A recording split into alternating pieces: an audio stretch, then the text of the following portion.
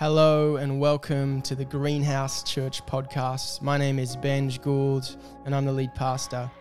We are all about creating an environment where anyone can follow the way of Jesus. So we hope that this teaching helps you on your way. What does it mean to be part of a church? What does it mean to say, if you tell someone, I go to Greenhouse? What does that mean? What does it actually mean to be part of a church? When I was a youth pastor, we took a team of youth and young adults. Some people who were in this, they're all going to be at the next gathering. They're too young. To Thailand on a kind of global exposure trip. There was, I think, 17 of us. And one of the things we did was we went to a thing called Monk Chat. You could book an appointment with a monk and just ask them questions. And so we're all really excited for this, excited. We got our questions ready to ask the monk and learn about, is a Buddhist monk. And we get to Monk Chat, and our monk walks in. He's got the, orange robe, shaved hair, and he sits down. And we start asking him questions, and it becomes apparent very quickly that this guy has no idea what he's talking about. He does not know anything about the Buddhist faith at all. And so we're just asking him questions, and we're what's going on? There was another dude in there who was an older Thai guy who was learning as well, and he just starts starts yelling at this monk. He's like, "You're meant to be my teacher." And someone in our group asked the monk, "Why did you become a monk?" And he said, "Well, I grew up in a rural mountain village, very poor. And the monks came around and asked if I wanted to join. And I wanted to wear orange, and the food was good. And that's literally why I became a monk." And that really struck me, because you expect someone, who's following a faith to have a really good answer to why they are following that faith, or why they're doing what they're doing, why they're part of the tradition that they're part of. And I wonder, when it comes to you, if someone asks you, why are you a Christian? Or why do you go to church? Or why do you go to Greenhouse? I wonder, really, for some of us, if our answer is any better than I like orange and the food's good. I wonder if we actually have deeper reasons. We are just about to launch membership. We're going to launch founding members of Greenhouse Church. This is a big shift for us as we grow up from being a little baby church plant to a church. And it's part of a shifting governance structure that helps us set us up for the next 10, 20, 30, 50 years, that becomes less dependent on me. That this church will continue to go on regardless of, what happens to me if I get hit by a bus or whatever it is. So I wonder what the word membership evokes for you. When you think about membership, I wonder what's the image in your head. I have two that come to mind. The first one is a pair of, some old church ladies arguing over the color of the carpet, or whether they're allowed coffee into the auditorium, just arguing over just stupid things. The other thing I think of is a gym membership, where you pay and then you don't use it, and you feel guilty for not using it, and so you pay for this thing, and then it's just filled with guilt. I hope that for the next few moments, you can put aside whatever ideas, images of membership that you have, good or bad. Some of us, I know, have some traumatic past experiences, which are unhelpful. But if you would, just put those aside for the minute.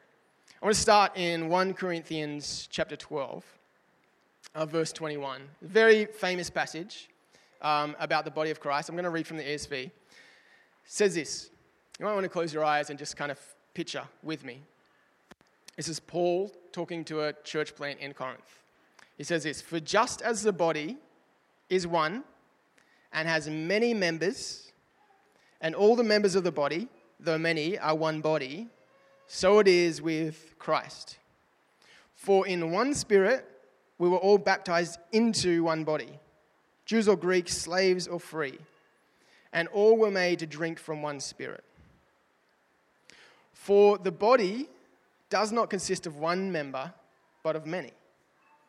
If the foot should say, because I am not a hand, I do not belong to the body, that would not make it any less a part of the body. And if the ear should say, because I'm not an eye, I do not belong to the body, that would not make it any less part of the body. if the whole body were an eye, where would its sense of hearing be?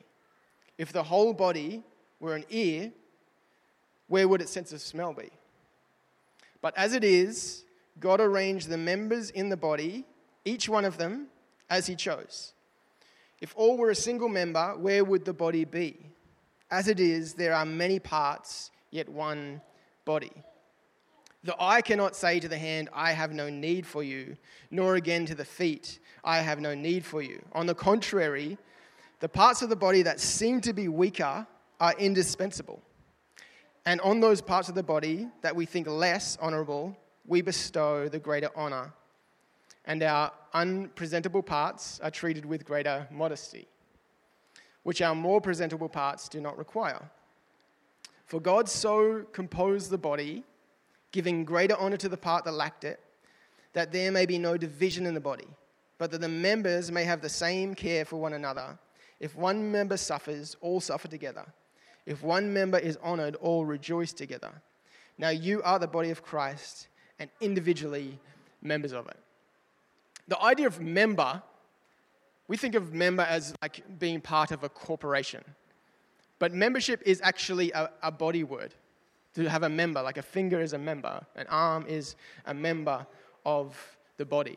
It is not a stale thing. It's not transactional. It's like a living, breathing, organic thing. To be a member of something is to be part of the organic matter of it. Now, you might say, if you're a follower of Jesus in here this morning, you might say, well, I'm a member of the church, the universal church. I'm a Christian, which means I'm part of the body of Christ at large. And that is absolutely right. You are part of something much bigger, more expansive, more beautiful than Greenhouse Church, more diverse. Yet, your membership to the body of Christ has to find itself somewhere. Like your little finger has to be connected somewhere in flesh. And that is what being part of a local body of believers is. To be a part of the local body connected to the bigger body. To find its flesh in real life. It has to outwork itself in reality. And so Paul's letters were all written to specific churches. We read them now, like lots of churches read them, but they were originally just written to the church in Corinth, or the church in Ephesus, or the church in Rome. In the beginning of Revelation, there's 7 letters that go out to 7 churches. There were 7 specific churches. The church in Pergamum and Laodicea and Ephesus. And even in the midst of this like big body of Christ, diverse across the world, across generations, there is something about the local body of believers that is really profound and important. So I just want to share 3 aspects of what it means to be a member of a local church. What it means to be a member. What does that theologically mean? The first one is it's an opting in to spiritual oversight. Now, this one, opting into spiritual oversight, is a little bit offensive for us as Western individualists to think that like someone would have spiritual oversight over me. And we don't like this one because we think no one should come between me and God, right? I have full access to God. And that is true, but there's also something appointed about the body. I wonder if that thought and that idea is way more kind of Western than it is biblical. That we come to everything and we think of I, whereas almost everything in the Bible is written as we. Or like as some scholars say, like when they say you, it really means y'all, like it means you as a collective. There's something about the communal aspect of our faith that it is impossible to be a solo Christian. So spiritual oversight. Hebrews 13, verse 17. I forgot to give this one, so it won't be on the screen. But it says, obey your spiritual leaders and do what they say. We don't like that part. Let's ignore it. It's fine. Their work, this is the part I want to focus on. Their work is to watch over your souls, and they are accountable to God. Give them reason to do this with joy and not with sorrow. This would certainly not be for your benefit. That is a really scary little verse for me. They are accountable to God for your souls.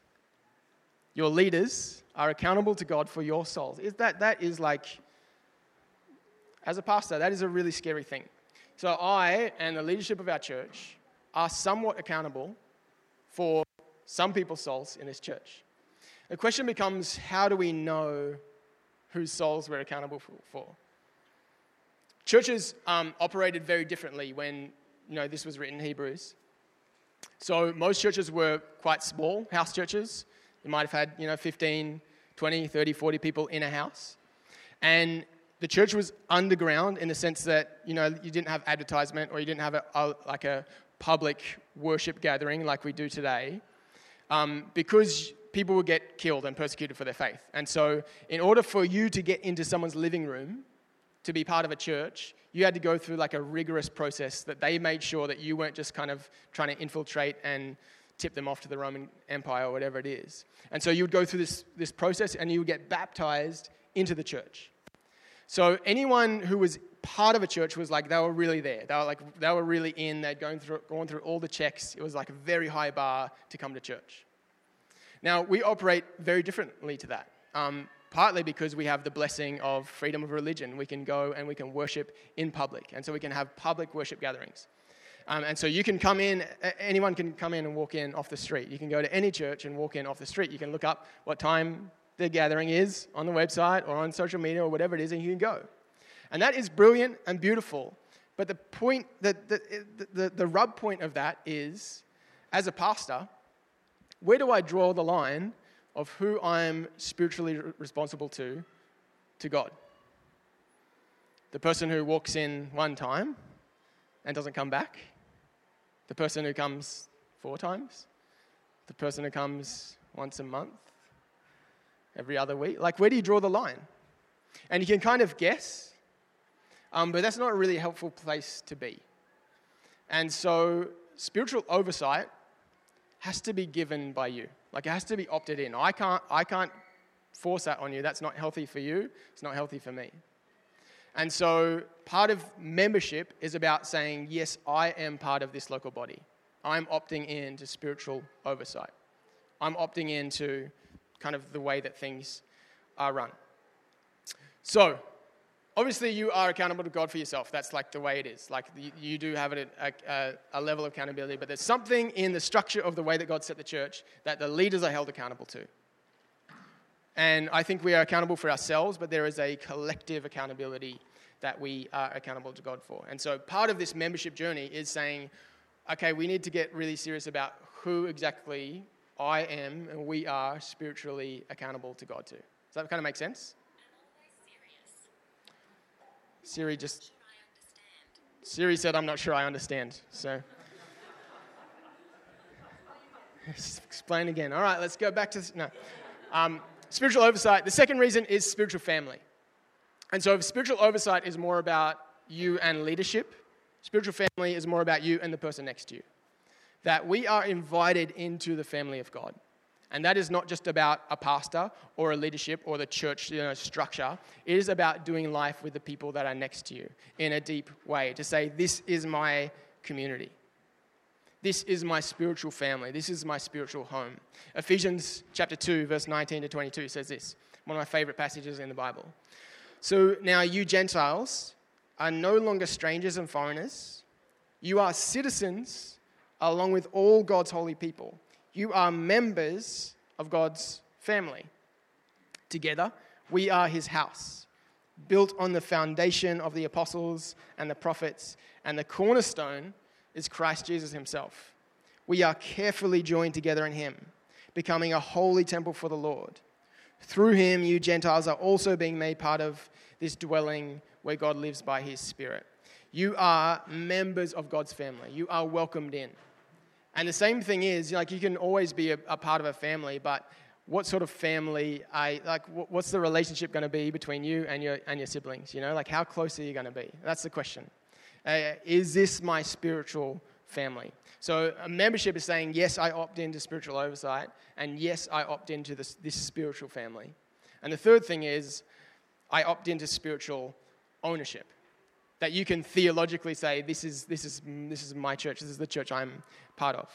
Contributing, being part of something bigger than yourself, saying, yeah, I want to be part of the restoration of neighborhoods. I want to be part of the kingdom outposts that God has here. I want to join with God in what he's doing in this place with his people.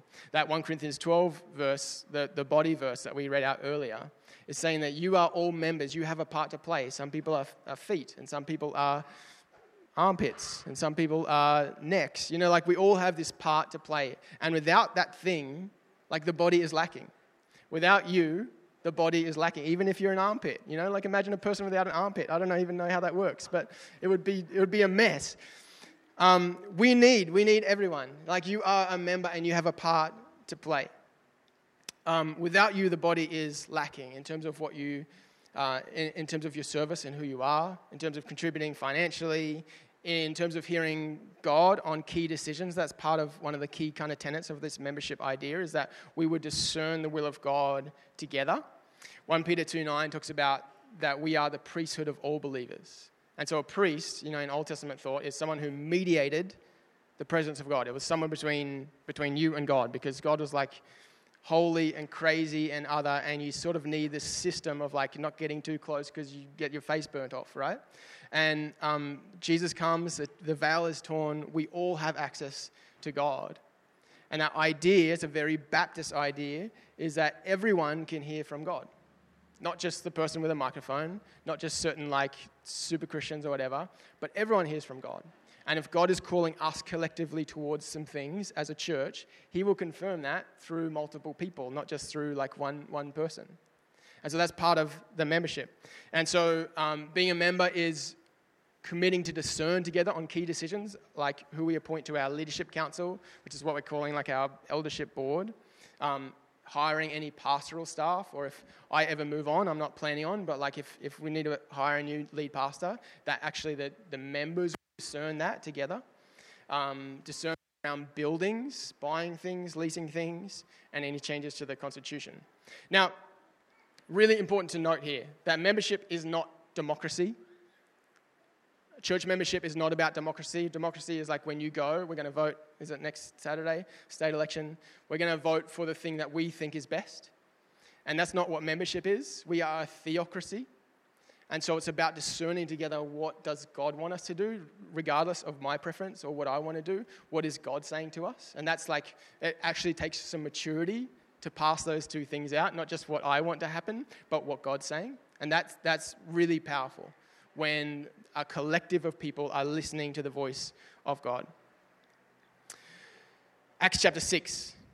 We see this happen. This is the first annual general meeting that we see. Acts chapter 6. So Pentecost happens. Acts 2, the church is planted. It's an instant megachurch. There's 3,000 people, and there's people added to that daily. And this is what happens in Acts chapter 6. But as the believers rapidly multiplied, so we reckon there's more than 3,000 at least, because there was 3,000 at Pentecost, and they're multiplying. There were rumblings of discontent. So there's like this rapidly growing church, and because of that, there's some things that are being overlooked. The Greek-speaking believers complained about the Hebrew-speaking believers, saying that their widows were being discriminated against in their daily distribution of food. So the 12 apostles, called a meeting of all the believers. So they got everyone together, 3,000 plus people, all the believers, let's have a meeting. They said, we apostles should spend our time teaching the word of God, not running a food program. And so brothers, select 7 men who are well respected and full of the Spirit and wisdom. We will give them this responsibility. Then we apostles can spend our time in prayer and teaching the word. Everyone liked this idea, and they chose the following: Stephen, a man full of faith and the Holy Spirit; Philip, Prochorus, Nicanor, Timon, Parmenas, and Nicholas of Antioch, an earlier convert of the Jewish faith. These 7 men were presented to the apostles, who prayed for them and laid their hands on them. So God's message continued to spread. The number of believers greatly increased in Jerusalem, and many of the Jewish priests were converted too. And so we have this moment when like the first church is planted. It's huge. Like there's things are going on everywhere. There's miracles. There's crazy stuff happening. There's tensions in the city. There's like all this stuff happening. And they're realizing that like the capacity of the organizational structure isn't cutting it. And so they call together all the believers. The apostles had the authority. They could have just gone, oh, let's just put these people in charge of this thing. Like, let's just pick leaders. But they didn't. They called the believers together, and the believers appointed leadership. And I think there's something very beautiful and powerful about that. That actually when we as people choose who it is that's representing us, who's leading us, there's something deeper about that than having that choice made for you. And so that's part of membership as well. Appointing and setting apart key leaders in the church. So spiritual oversight, spiritual family, and spiritual ownership. Now, we wrestled a long time around how to do this membership thing because we've talked a lot about a centered and a bounded set. There's a little graphic here. Yes. So we've talked a lot about this, that often when you're talking about who's in and out, who's part of us and who's not part of us, we do this in all sorts of groups, like everything, who's in and who's out. We put a boundary around it, which is usually, a set of doctrines to believe or maybe some practices to follow or whatever it is. And if you step outside of that boundary, you're out. If you step in, you're in. The problem is, that's a very natural thing to do for humans to do. We put structures around things because it's helpful, because it's like black or white, who's in or out. But Jesus didn't operate like that at all, because Jesus came and the Pharisees were there, and the Pharisees would have been like right in. They were following all the laws. They believed all the right things. Yet Jesus said, you are far from me. And then there was people like way out here who were tax collectors and prostitutes and people that were like far from like living the law. And Jesus said, no, these people are in. And so for Jesus, it's way more directional than it is positional. It's about where are you heading, not just where you are right now. Because you can be like right close to Jesus, but walking away, walk in the other direction, which we do all the time, right? We lose sight. That's what repentance means, to return, to re-navigate, re-point back to the center. And so we always, as much as possible, want to be a church that is a centered set, not a bounded set. That's always about your direction, like are you moving towards Jesus or not? Because you can be right close, you can be right in it, you can be at church every Sunday, you can be leading up front, like whatever, you can be doing all the stuff, but your heart actually isn't towards Jesus. And that's not a helpful space to be. And so we want to create membership that is more directional than boundary. Now, this is a little bit difficult because there's some like legal things around that and all that sort of stuff. But the way that we have set up to do this is there is a form. And at the moment, we're planning on just doing 12-month membership, right? So you will opt in again in a year if you choose to opt in now. And so it's not, a lot of churches would just kind of set and forget that you're a member, and then you remember for the next like 65 years, right? So we've been thinking about how to do that in a helpful way, that membership actually becomes a tool for our formation, not just like a governance, institutionalized thing that we have to follow or a legal thing that we have to do. And so there's a form you can fill out in a minute. You can take a look at it. There's a few requirements. One is baptism, because we believe you get baptized into the body. Now, just a note on that like there's some people who have been christened or something as a child and they've gone through confirmation, and that's been very meaningful for them. And so in my mind, that's kind of okay. Like as long as you feel like you've made a public decision to follow Jesus, that's good by me. So baptism. And then it'll ask you around some of our vision questions. So we talk about following the way of Jesus. And the way that you follow Jesus in a very practical sense is by gathering and by practicing. So actually gathering with other believers, because you can't be a believer on your own. You can't be a solo Christian. And actually practicing, that you actually walk out the way of Jesus, not just believe a certain set of things. There's nothing about belief in the membership thing. It's actually, are you oriented and walking towards Jesus?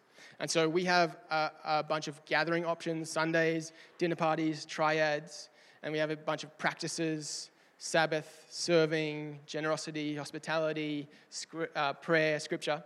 And so the intent of that question is not about you to like tick off some list of like, yeah, these are the things I'm doing, so I'm allowed in. No, it's about, for this next 12 months, this next season of my life, what do I sense God calling me to lean into? So when I fill out this form, I'm not going to say, oh, these are all the things that I do.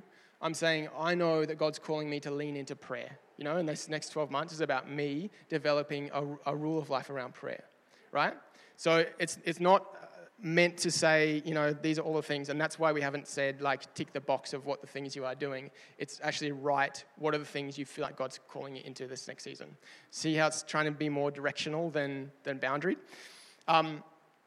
And then there's a few other questions around contributing financially and discerning with us on key decisions. So, how are you going? Are you still here? Yeah, that's good. That's good, you made it. 3 really quick questions to help you work out whether this is the right decision for you at this moment. The first question is, do you want to follow Jesus? And we will always make space for people wrestling with that question. I know there are people in this room that are like wrestling through this question right now. Do I want to follow Jesus? And if you can't answer yes to that question just yet, that's fine. Take as long as you need. Wrestle, you're welcome here. You're welcome into everything that we're doing. If you can answer yes to that, yes, I'm following Jesus, and I've been baptized, or I'm going to get baptized, then the next question is, do I want to follow Jesus with these people, with this leadership, with this church?